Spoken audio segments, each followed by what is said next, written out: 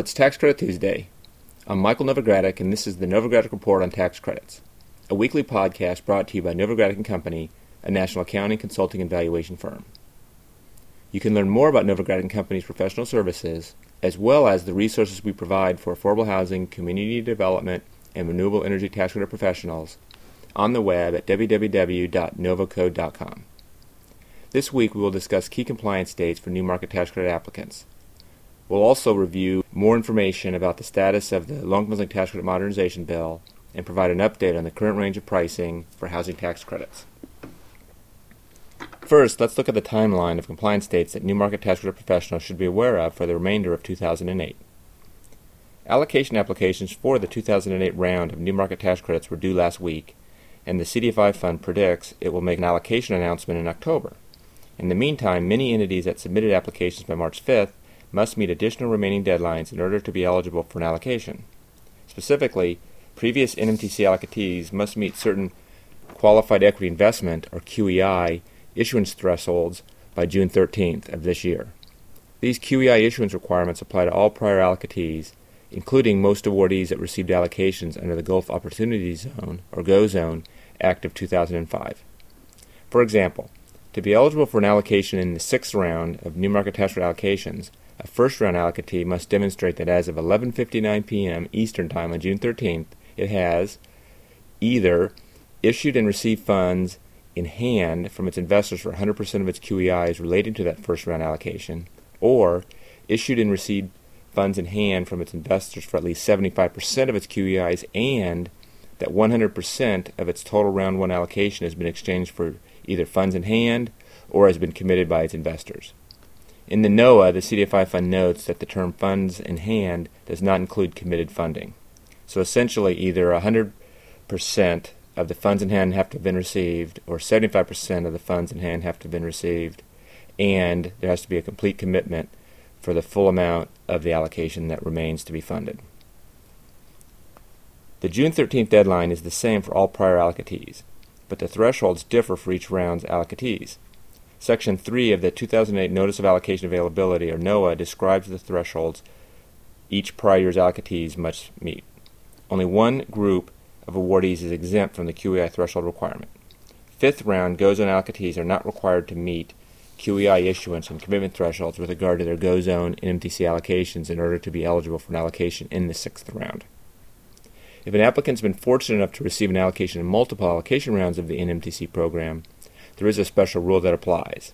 A multiple allocatee will be deemed eligible if it can demonstrate that as of June 13th, it has issued and received funds in hand from its investors for at least 70% of its QEIs relating to its cumulative allocation amounts from prior NMTC program awards.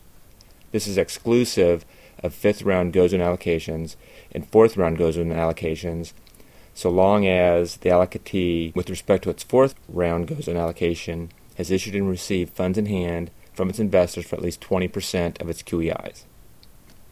Another important deadline to note for prior allocatees is March 28th. The CDFI Fund says that allocatees that require any action by the CDFI Fund, such as certifying a subsidiary entity as a CDE, must, in order to meet the QEI issuance requirements, submit such request by March 28th in order to guarantee that the CDFI Fund completes all necessary approvals prior to June 13th. These dates can be found in the 2008 NOAA, which can be found on the CDFI Fund website at www.cdfifund.gov or at the New Market Tax Credit Resource Center at www.newmarketscredits.com. Don't forget to mark your calendar with one more important date, the 7th Annual New Market Tax Credit Spring Conference, which will be held in Washington, D.C., June 12th and 13th. You can register online at www.novocode.com/events. Discounted registration rates are available for groups of 4 or more attendees. For more information, send us an email at events@novocode.com. Now let's turn our attention to the status of the housing tax credit modernization proposals in Congress. As we discussed last week, it's expected that House Ways and Means Chairman Charles Rangel of New York will soon introduce a package of legislation designed to modernize the housing tax credit. We originally thought the bill would be introduced this week. However, Congressman Rangel has been in the hospital with flu-like symptoms, such that the introduction of this bill is likely to be delayed. Rangel's modernization proposal is likely to differ somewhat from the measure introduced by Democratic Senator Maria Cantwell of Washington late last month. One of the most significant differences may be a provision aimed at addressing the frozen rent problem facing many tax credit properties, which the Senate version does not currently include. Early reports indicate that the House version of the modernization package may, and I emphasize may, include a provision to amend the housing tax credit program to allow projects receiving allocations at any time through the end of this year to be able to base rent and income level adjustments on 100% of the change in current area median gross incomes, or AMI. Similarly, for projects receiving allocations beginning in 2009 going forward, rent and incomes would be based upon the current AMI limits rather than the limits based upon historical exception adjustments.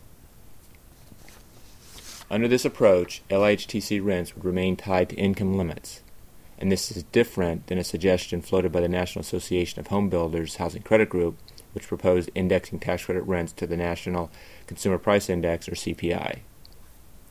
As I already mentioned, we're unsure when Congressman Rangel will introduce the bill, given the fact that he's in the hospital with flu-like symptoms.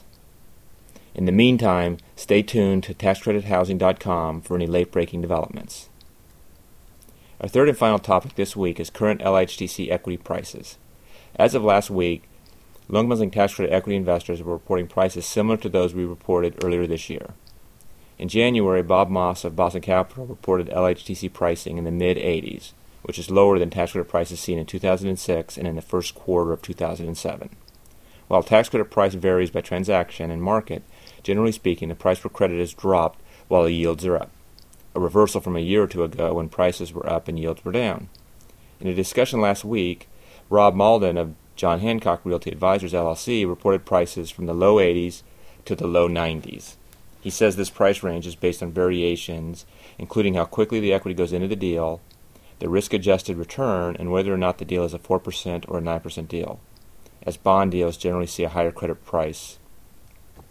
Like Moss, Malden ascribes these prices to a disruption between supply and demand. He reports some estimates that 50% of the demand has temporarily stepped away from the market. Malden says the days of the credit being sold for $1 and sometimes even more are over, and credit prices are a sign of an adjusting market. He says, quote, "There's a significant piece of the equation on the demand side that has gone away, and in any good market, when you have an upset between supply and demand, this is the kind of thing that's going to happen. Do we look at it and say, is this any riskier as an investment than it was a year ago? No, it's just a different market," end quote. Patrick Nash of JP Morgan Capital Corporation also noted that there are fewer investors in the market as well as less capital. Because of the nature of the market, Nash said, JP Morgan is going to be more selective, particularly in regard to the real estate fundamentals and the market and the attributes of a transaction. He says, quote, "We've always been strict, and we're going to continue to do that because we're in a position to do so," end quote. We've also noticed anecdotally that many developers are receiving initial bids from tax credit investors in the mid to high 70s. We'll provide you a more in-depth look at the state of the affordable housing equity market in the May issue of the Novogradac Journal of Tax Credit Housing. More information on this publication can be found online at www.novacode.com/products. You can also hear about the tax credit market firsthand from industry experts at our Credit and Bond Financing for Affordable Housing Conference in New Orleans on May 15th and 16th. To register online, go to www.novacode.com/events. Attendees will also have the opportunity to participate in a volunteer event coordinated with Habitat for Humanity. If you'd like to learn more, you can send an email to events@novacode.com. Well, that brings us to the end of this week's report. If you have a question about any of the topics we covered this week, or if you have a suggestion for future podcasts, send us an email at cpas@novacode.com. We look forward to hearing from you. Please tune in again next Tuesday when we'll discuss policy changes at state housing agencies to address the volatility in the LIHT equity market. We'll also review the impact the turbulence in the tax-exempt bond market is having on affordable rental housing. This is Michael Novogradac, and I'll be back next Tuesday. Thanks for listening.